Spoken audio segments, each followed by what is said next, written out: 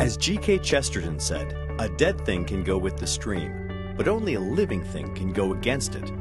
Here on Swimming Upstream, we go against the cultural stream by championing life, liberty, and the pursuit of holiness. Your host is Eric Sammons, author of 7 books, including Holiness for Everyone, The Old Evangelization, and Bitcoin Basics. Now let's get swimming. Welcome to episode 99 of Swimming Upstream. I'm Eric Sammons. 99, almost near the big 100, and as I mentioned in previous podcasts, I'm going to have a major announcement in episode 100, so you don't want to miss it.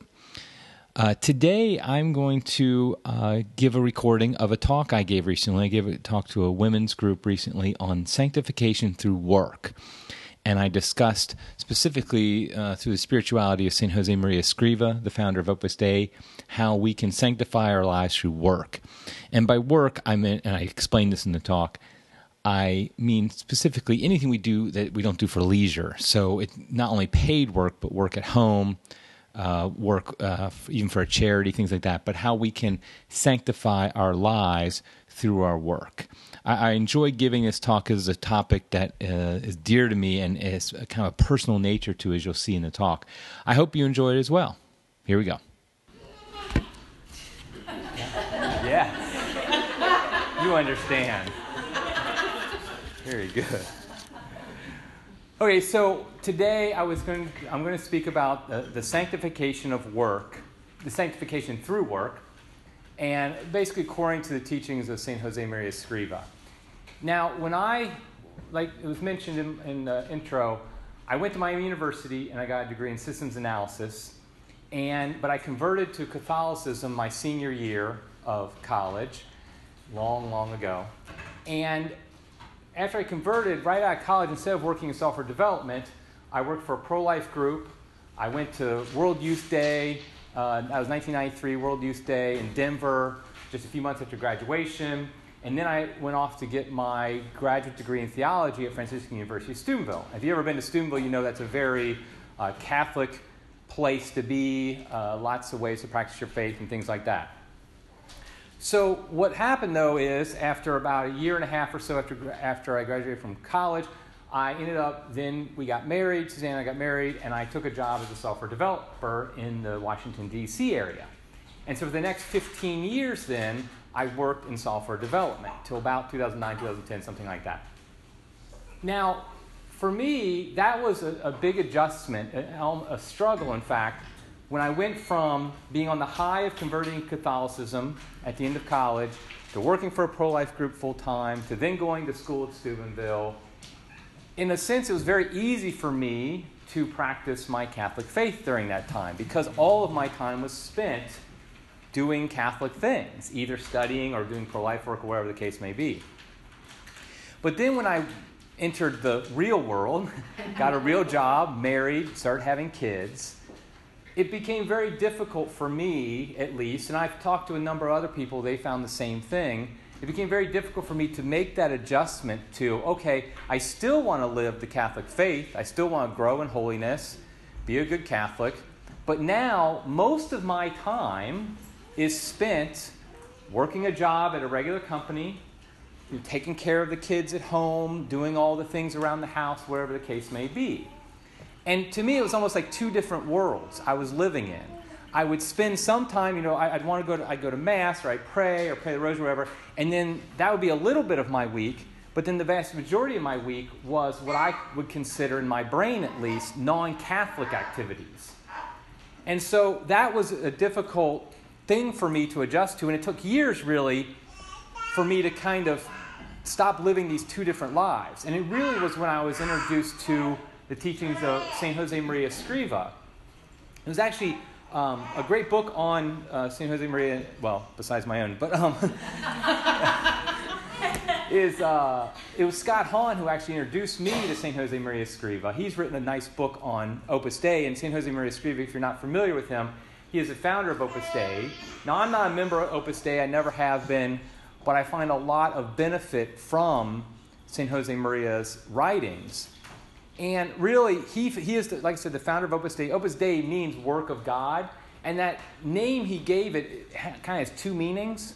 The first is he believed very strongly that it was a work of God, what he was doing, this apostolate he was doing. He believed it was a work of God. But also, the title kind of has to do with the fact that his focus of his apostolate, of his ministry, was the sanctification of work. That he believed very strongly that we are saved through our work. Now, he was the first to say, he lived, by the way, he was born in the early 20th century. He died in 1975, I believe it was. So he's a pretty modern saint. And he was the first to admit, he wasn't the first to think this up. It's not like he then invented something new. He was taking what the tradition had always said, and he was trying to present it in a way that the modern world would understand. But that was a major focus of his work. And so by reading his work, it was, and this was like probably around 2005, 2006. So you can see I had like 10 years of struggle with this before I kind of started to see that there is a melding of the two. I'm not actually supposed to live two different worlds, my Catholic world and my secular world, the sacred and the secular. So that's what I wanted to talk about then, is how do we do that? How do we sanctify our work? Now, just a real quick note. When I use the term work, I'm not restricting that to professional work. Work is essentially anything we do that we're doing that's not leisure. So basically it can be professional work. It can be the work you do at home, changing diapers, making dinner, do chores around the house, whatever the case may be. It's volunteer work. When you do volunteer work, that's work. I mean, all these things are work. Anything you do that you're not basically doing for pleasure, for leisure, is work. And so just note that whenever I'm saying work, I'm not restricting it to professional work. That'd be a really weird and kind of modern way of looking at work, to think it's only restricted to work you get paid for. So, first of all, let me just take a step back, or a really big step back, to the creation of the world. And the origin of work. And a very important point to note about work is that it precedes the fall. Work is not a curse. That's something that people think. Now, the fall does affect work, and we'll talk about that in a second. But we see in Genesis 1, but this is before the fall, the first thing God says to the human race, this is the first words of God, this is the human race. He says to them, this is Adam and Eve, he says, "Be fruitful and multiply, and fill the earth and subdue it, and have dominion over the fish of the sea, and over the birds of the air, and over every living thing that moves upon the earth." It says, "Behold, I have given you every plant yielding seed which is upon the face of the earth, and every tree with seed in its fruit. You shall have them for food. And every beast of the earth, and to every bird of the air, to everything that creeps on the earth, everything that has breath of life, I have given every green plant for food." Basically, though, you can see given dominion over the world. The first thing he says, "Be fruitful and multiply," showing the importance of having children. But he then gives them work to do. They are supposed to basically subdue the world, because that's what he says. He says, you must fill the earth and subdue it. So God gives work to Adam and Eve before the fall. So although work feels like a curse at times, it's not a curse. And in fact, the question is, why does work feel like a curse to most of us much of the time? And that's because one of the impacts of the fall, of course, disfigures everything in the world. It harms our relationship with God. It harms our relationship with others. It harms our relationship with ourselves. And it harms our relationship with the whole world. So it basically impacts everything. And we see then after the fall, he says to Adam, to Adam, God said, "Because you have listened to the voice of your wife and have eaten of the tree of which I commanded you, you shall not eat of it. Cursed is the ground because of you. In toil you shall eat of it all the days of your life. Thorns and thistles it shall bring forth to you, and you shall eat the plants of the field.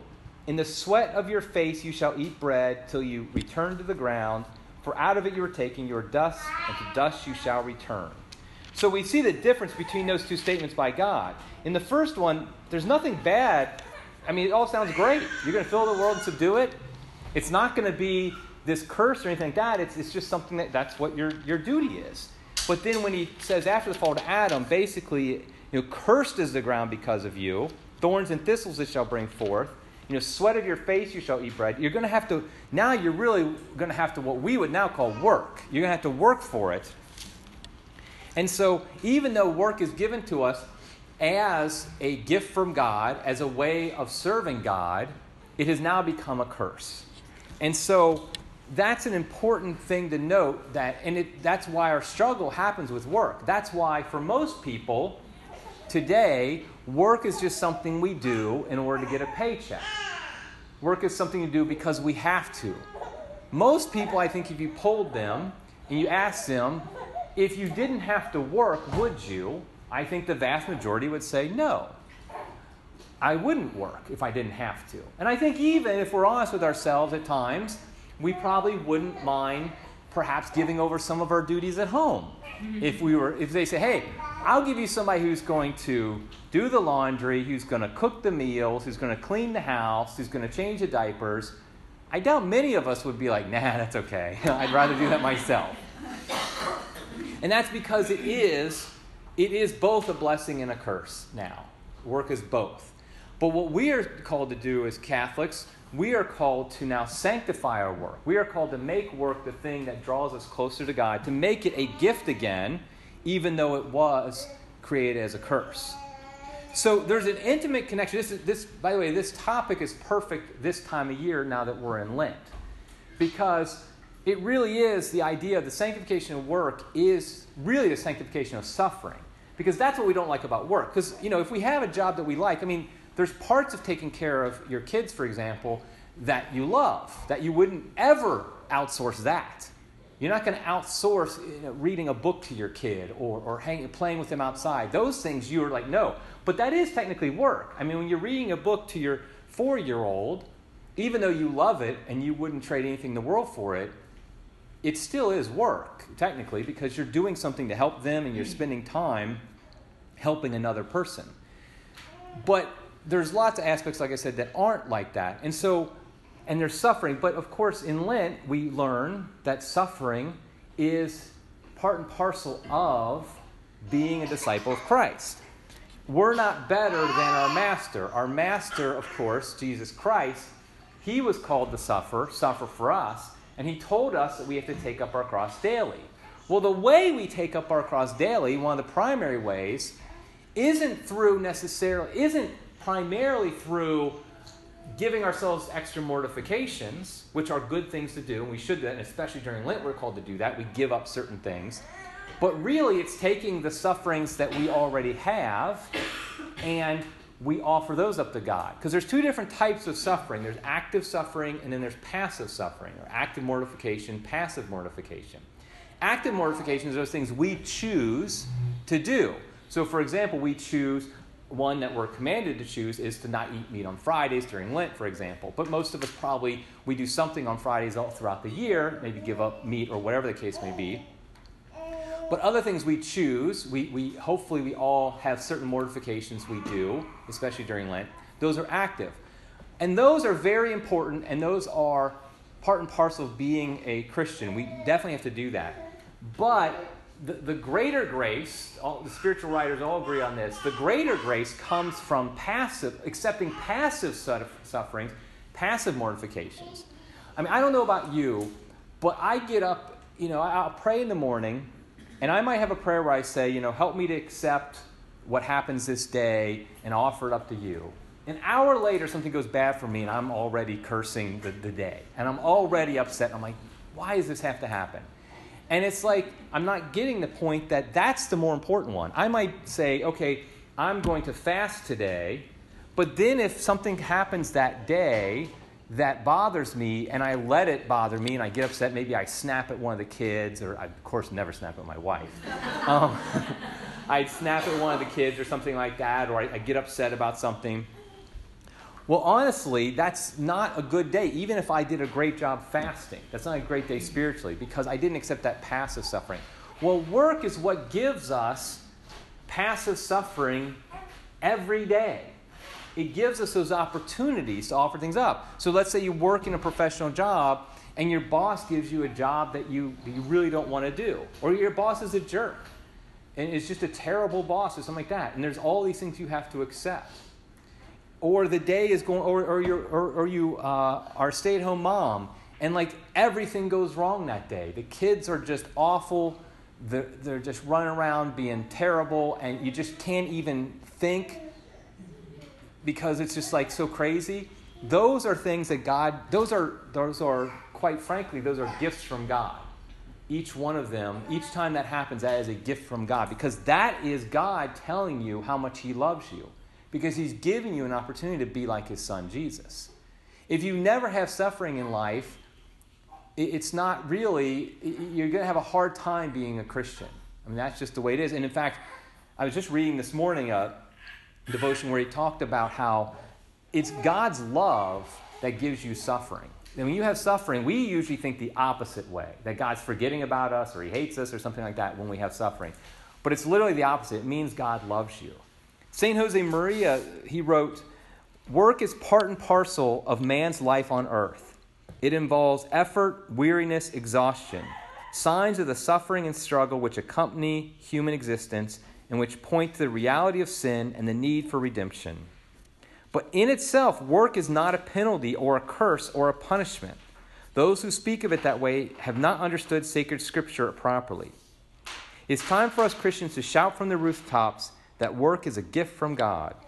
Work, all work, bears witness to the dignity of man, to his dominion over creation." So you see, of course, he's pulling that from Genesis itself. And so one of the quotes that St. Josemaria loved from Scripture, it's kind of a unique interpretation, frankly, but I like it as well. It's when Jesus is speaking about his death. And he says, "Now is the judgment of this world. Now shall the ruler of this world be cast out. And I, when I am lifted up from the earth, will draw all things to myself." And of course, he said this to show what kind of death he was to die. But St. Josemaria looked at that phrase, "I will draw all things to myself." And he used that as a way of explaining that literally all of creation is used in Christ's redemptive work. There's nothing that is left out. So there's nothing that happens to you, nothing that happens in the world that is left out of Christ's redemptive work. He literally brings all things to himself on the cross. That's where he brings up, because what does he say? "When I am lifted up," obviously meaning the death he's going to die, which St. John says explicitly. So he's not bringing all things to himself in the resurrection. He's bringing all things to himself in the cross, because he knows, because of the fall, we have a suffering world, we have a fallen world, and so it's those things which bring us closer to him. It's those things which bring the cross to our lives. And so this is kind of the solution to the problem I had, which was this idea that, okay, I have my work self, my secular self here, and then over here I have my sacred self. It's like, no, there is no such dichotomy. What really is, you're making the secular sacred. So you're making everything you do, you're offering it to God. And because really, and there's explicit ways to do that, and there's implicit ways to do that. I'll talk about some explicit ways in a minute. But one of the implicit ways to do it is simply that work is a school of the virtues. We all know this with our own kids, right? When we're raising our kids, we want them to do chores around the house. First of all, just because it helps and it gets work done, so we don't have to do it. But also because we know it teaches them virtue. It teaches them things like discipline. It teaches them things like obedience. It teaches them things like perseverance. All these things, diligence, whatever the case may be, all these virtues, you can't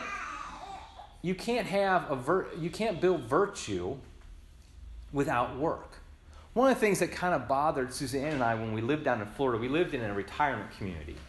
And it kind of bothered us how people came down there to check out. Now, there's nothing wrong with, of course, retiring to Florida. That's not the point. The problem was that we saw a lot of people, they came down there and they thought, okay, I'm done. I don't need to do anything else anymore in this life.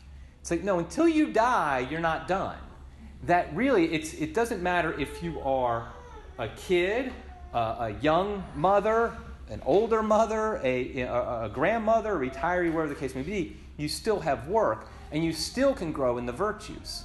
And so work is this great way that we can grow in the virtues, because what we can do is, for example, a great example is just like if you have a boss and they tell you to do something you don't want to do. Well, you're learning the virtue of obedience. They are rightfully giving you a task, and you are obeying it. Now, of course, obedience would never apply if they're asking you to do something immoral or anything like that. But if they're telling you, if you know there's a certain way to do something, you know it's the best way to do it, but then they tell you to do something a different way, well, it's a great virtue to just say, okay, I'm going to do it your way because of obedience. The discipline it needs to get work done. I mean, I know all of us probably, I would guess, struggle with just getting things done around the house. That there's all these tasks to do, and if we're not disciplined, they won't happen. Now, depending on your state in life, I'm not one who thinks that, sometimes the little thing about Opus Dei, I've noticed that I love Opus Dei, and I'm not a part of it, but I do love it. But they do seem to really emphasize sometimes cleanliness at home and stuff like that. And I'm kind of like, hey, when you got like 5 kids who are like 8 and under, we're doing our best, okay? I mean, it's like, we're really trying. We're friends with an Opus Dei priest, and we spend a good deal of time cleaning up the house before he comes over. I'll just say that. We're like, okay, we need kids. Father Jim's coming. We need to get this spick and span for him coming. But it is true that, I mean, there's a range here of cleanliness. Obviously, you want to keep you don't want your house to be a pigsty. But there's a difference between if you have a bunch of kids who are young, you're doing your best to keep it basically not a pigsty, versus maybe you're a retired couple and you don't have no kids at home. It can be a lot. I mean, the difference between my parents' house, for example, which is like a museum, and my house, which isn't, I don't think it's bad, but it's not a museum because we have, kids at home and everything. So, but the point is there is discipline, Joe, to keep it to the level that is acceptable for you. That there's discipline to do that, and there's perseverance, sticking with it. I mean, one of the jobs we have is work, even though it's such a great blessing, is raising our kids. And so that takes perseverance. It's not a one-time, okay, I'll get the kid, do a good job when he's 3, but when he's 14, I'm just going to check out. No, you have at least 18 years of intense work in front of you when you have a child. Just so you know, 18 years, at least 18 years in front of you of intense work. Work that is literally 24/7, because you will wake up in the middle of the night deathly worried about your kids. So it's at all times you have this work. But the point is like that's a virtue of perseverance, that you don't give up on any job that you have. Perseverance also in that, especially, for example, the domestic work, it is extremely repetitive, and so therefore it can be extremely boring. When you especially have a little kid, changing a diaper so many times a day, it's the exact same thing. Doing the laundry, however often you do it, it's the exact same thing. Making dinner, cleaning up the kitchen, whatever the case may be. All these things. And a lot of jobs in the professional world are like that too. You're doing the exact same thing over and over again. And so you have this perseverance and discipline. Say, I'm just going to continue to do that. So work is this school of virtues, and you see how that is a way that it's the blending of the secular and the sacred. Because if I'm treating my work as the school of virtue, well, that's one of the primary duties in the sacred life, so to speak, is of Catholic, is growing in virtues. I mean, that's our fundamental task, is growing in virtue. Well, this is your opportunity. In fact, that's why often God gives us these things that happen that are bad, is because he wants us to grow in virtue. Now, there's another way, though, that's kind of the implicit way that work blends. We're supposed to blend our secular and our sacred, our work and our sanctification together, is through that growth in virtue. But then the more explicit way is a way that St. Paul wrote about when he said that we're supposed to pray without ceasing. Now, how in the world can we pray without ceasing? I mean, we're not praying right this second, are we? And so it's like, how can we even do that? In fact, in the East, there's this tradition called the Jesus Prayer, of which monks would literally pray without ceasing. They would repeat the Jesus Prayer over, it's a short, just one sentence prayer. They would repeat it over and over again until it was part of their breathing. And so they would take quite literally that task to pray without ceasing. Now, this is typically a monks who could do this, But it's very difficult for us, if you're at work, like when I was a computer programmer, and I'm at the computer and I'm programming, I can't exactly be saying the Jesus prayer in my head while I'm trying to figure out, a program or something like that. And most of us, it'd be difficult to do. But yet, Scripture says we're supposed to pray without ceasing. And so that's a command we're supposed to do. So how do we do that? I think what we do is we make our work our prayer. For a priest, his altar is obviously the altar where he offers the holy sacrifice of the Mass. And so he is obviously priest. He has an obvious altar. Well, the truth is, every one of us, the Scripture says, are called to be priests. Not sacramental priests, of course, but we are called to be priests of Jesus Christ. And so if that's true, then we all have altars. Your altar might be the changing table. Your altar might be the kitchen sink. Your altar might be the computer desk at work. Whatever the case might be, that is your altar. And so what you do is you offer up your work to God. And really, it's good to sometimes explicitly think about it as, this is my altar. So when you're changing that diaper for the 1,000,000th time, like, this is my altar. Just like the priest offers his the sacrifice of the Mass every single day over and over again. It's not boring, I hope not. It's not boring or repetitive for that, because we know it's this great miracle of God becoming, Jesus becoming the Holy Eucharist and all of that. Well, honestly, that's your call of the altar. If you're changing a diaper, for example, you're writing a computer program, that might be repetitive. That's your offering to God. And so what happens is, if you can kind of change your mind, because that's what I had to do, was when I was at work and I was programming, I saw no connection between computer programming and being a saint. I thought it got in the way of me being a saint. But that's exactly backwards. That was my path at that time, being a computer programmer, to being a saint. In fact, one of the things it does when you think of it like that, it helps prevent what I call like flights into fantasy, flights into fantasy. In the sense that you're not thinking, if only my life situation was like this, then I can become a saint. When we lived in Maryland, we went to this young priest for a number of years for spiritual direction. He was great. He had just become a priest like the week before practically. But we just knew immediately this guy was a holy guy. He grew up a Baptist, but from the time he was 4, he wanted to be a Catholic priest, which is very odd. And he converted in high school. His parents finally let him, and he became a Catholic priest. But I remember one time, I was at a confession with him at spiritual direction, and I noted somewhat offhandedly that, boy, I have all these tasks as a husband, as a father, and work. If I could just, if I could be a monk or something like that, it'd be so much easier to be a saint. Now, Father Scott was like this very super nice, gentle. He was always like never really harsh, something like that. He just lit into me. I was like, oh my gosh, because he knew how dangerous a thought that is. That little thought of, if only I could be over here, then things would be great. You get a kernel of that grows, and all of a sudden, you want to get out of your life. You think the things that God has given you as gifts, your wife, your children, your work, whatever the case may be, you now look at those as ways against God, and so you want to leave them. And you have no way of then becoming holy, because the very things God gave you to become holy, you are rejecting. And so I was so shocked by that. I remember this day, he was sitting behind a desk, and it was just so odd for him, but he knew how dangerous it was. And so that was a very loving thing, and obviously the best thing he could do. But that's what happened. That's why our mental attitude needs to be towards work, is that this is what God has given us to become more holy, to become saints, not something that gets in the way of that. And so what are some practical things we can do in order to make our work, besides having this different mental attitude?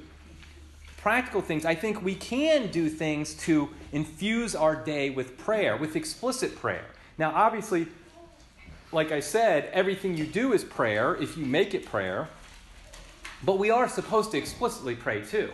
So have a daily routine of prayer that hopefully you can do it in the morning, but if I understand everybody's schedule is different, if you have to do it at a different time, but set aside a time every single day to pray. Now, how often you pray, that spiritual directors from time began usually recommend an hour a day. Now, that might be very difficult to do, and you might not be anywhere near that now. And always what I would say is, just do what you can now, and then try to add on 5 minutes after a few weeks or a month, maybe 10 minutes or something like that, and grow up to an hour.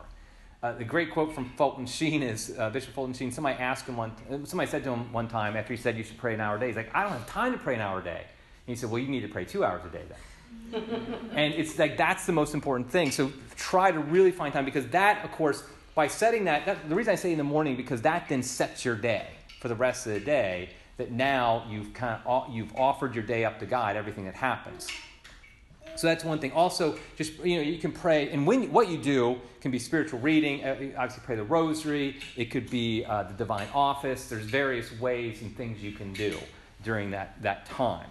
But also, intersperse your day with prayer. Like, one of the best practices, in my opinion, in our family, we homeschool and I work from home, so we're all kind of there all day, is at noon we pray the Angelus.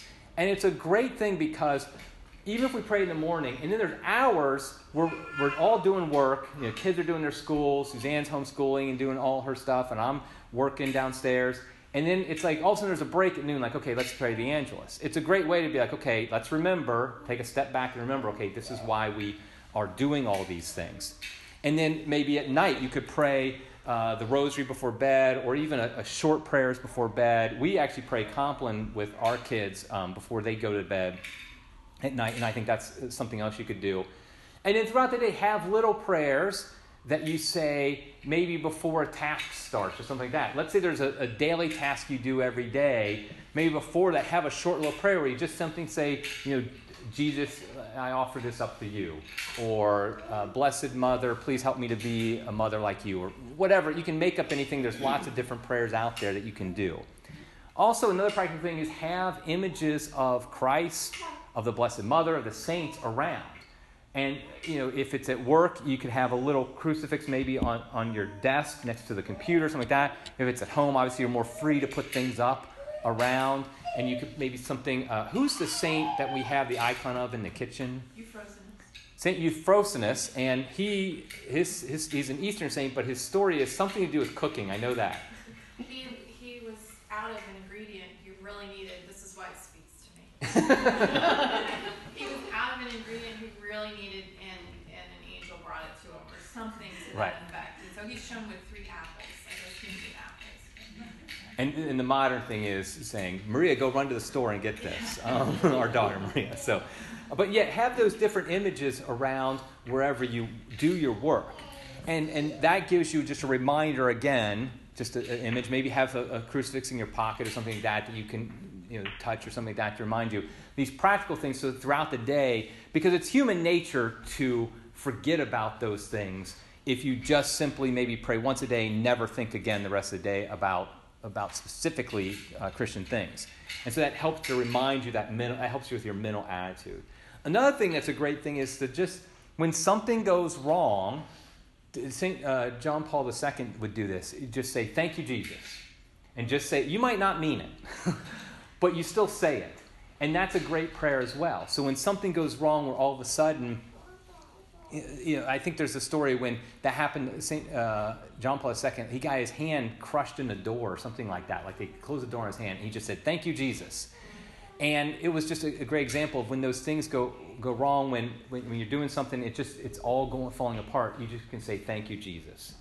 And so those are some practical things you can do to make your work your prayer and to sanctify your work so that you don't have then this break between the secular world and the sacred world. So another thing I would recommend, one more thing I'd recommend is that you say a prayer to St. Josemaria Escriva, because he was the apostle of work, and that was his focus. And we have all these patron saints of different things because of the way they live their life. His focus was the sanctification of work. And so ask for his intercession, that maybe in the morning you could ask St. Josemaria for his intercession to make your work your prayer, to sanctify your work. He has a number of great books. His most famous is The Way, and then there's a whole bunch of other ones. I'm trying to remember the names. Friends of God is a collection of his homilies, and there's a whole series of different works. You can actually, all his writings are free online. I think it's Escrivaworks.org or something like that. If you just look up like Escriva writings, you'll find them. But I'd also recommend that if you're looking for something for that time of prayer, maybe get The Way by St. Josemaria, because little short snippets of spiritual direction that I think are very helpful. So that'd be the final thing. So basically, though, the idea is don't separate your life into the secular and the sacred. Combine them into one, make them all sacred, and so that your life of holiness, of becoming a saint, is really taken by every single thing you do, whether it is explicit prayer or your work. Everything that's given to you is a gift to help you become a saint. Thank you very much.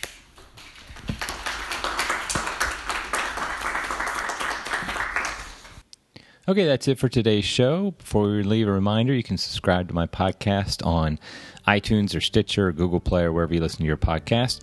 Also, be sure to follow me on Twitter at Eric R. Sammons. I also have a Facebook page, just Eric Sammons. But thank you very much for listening to Swimming Upstream. Until next time, keep swimming against the stream.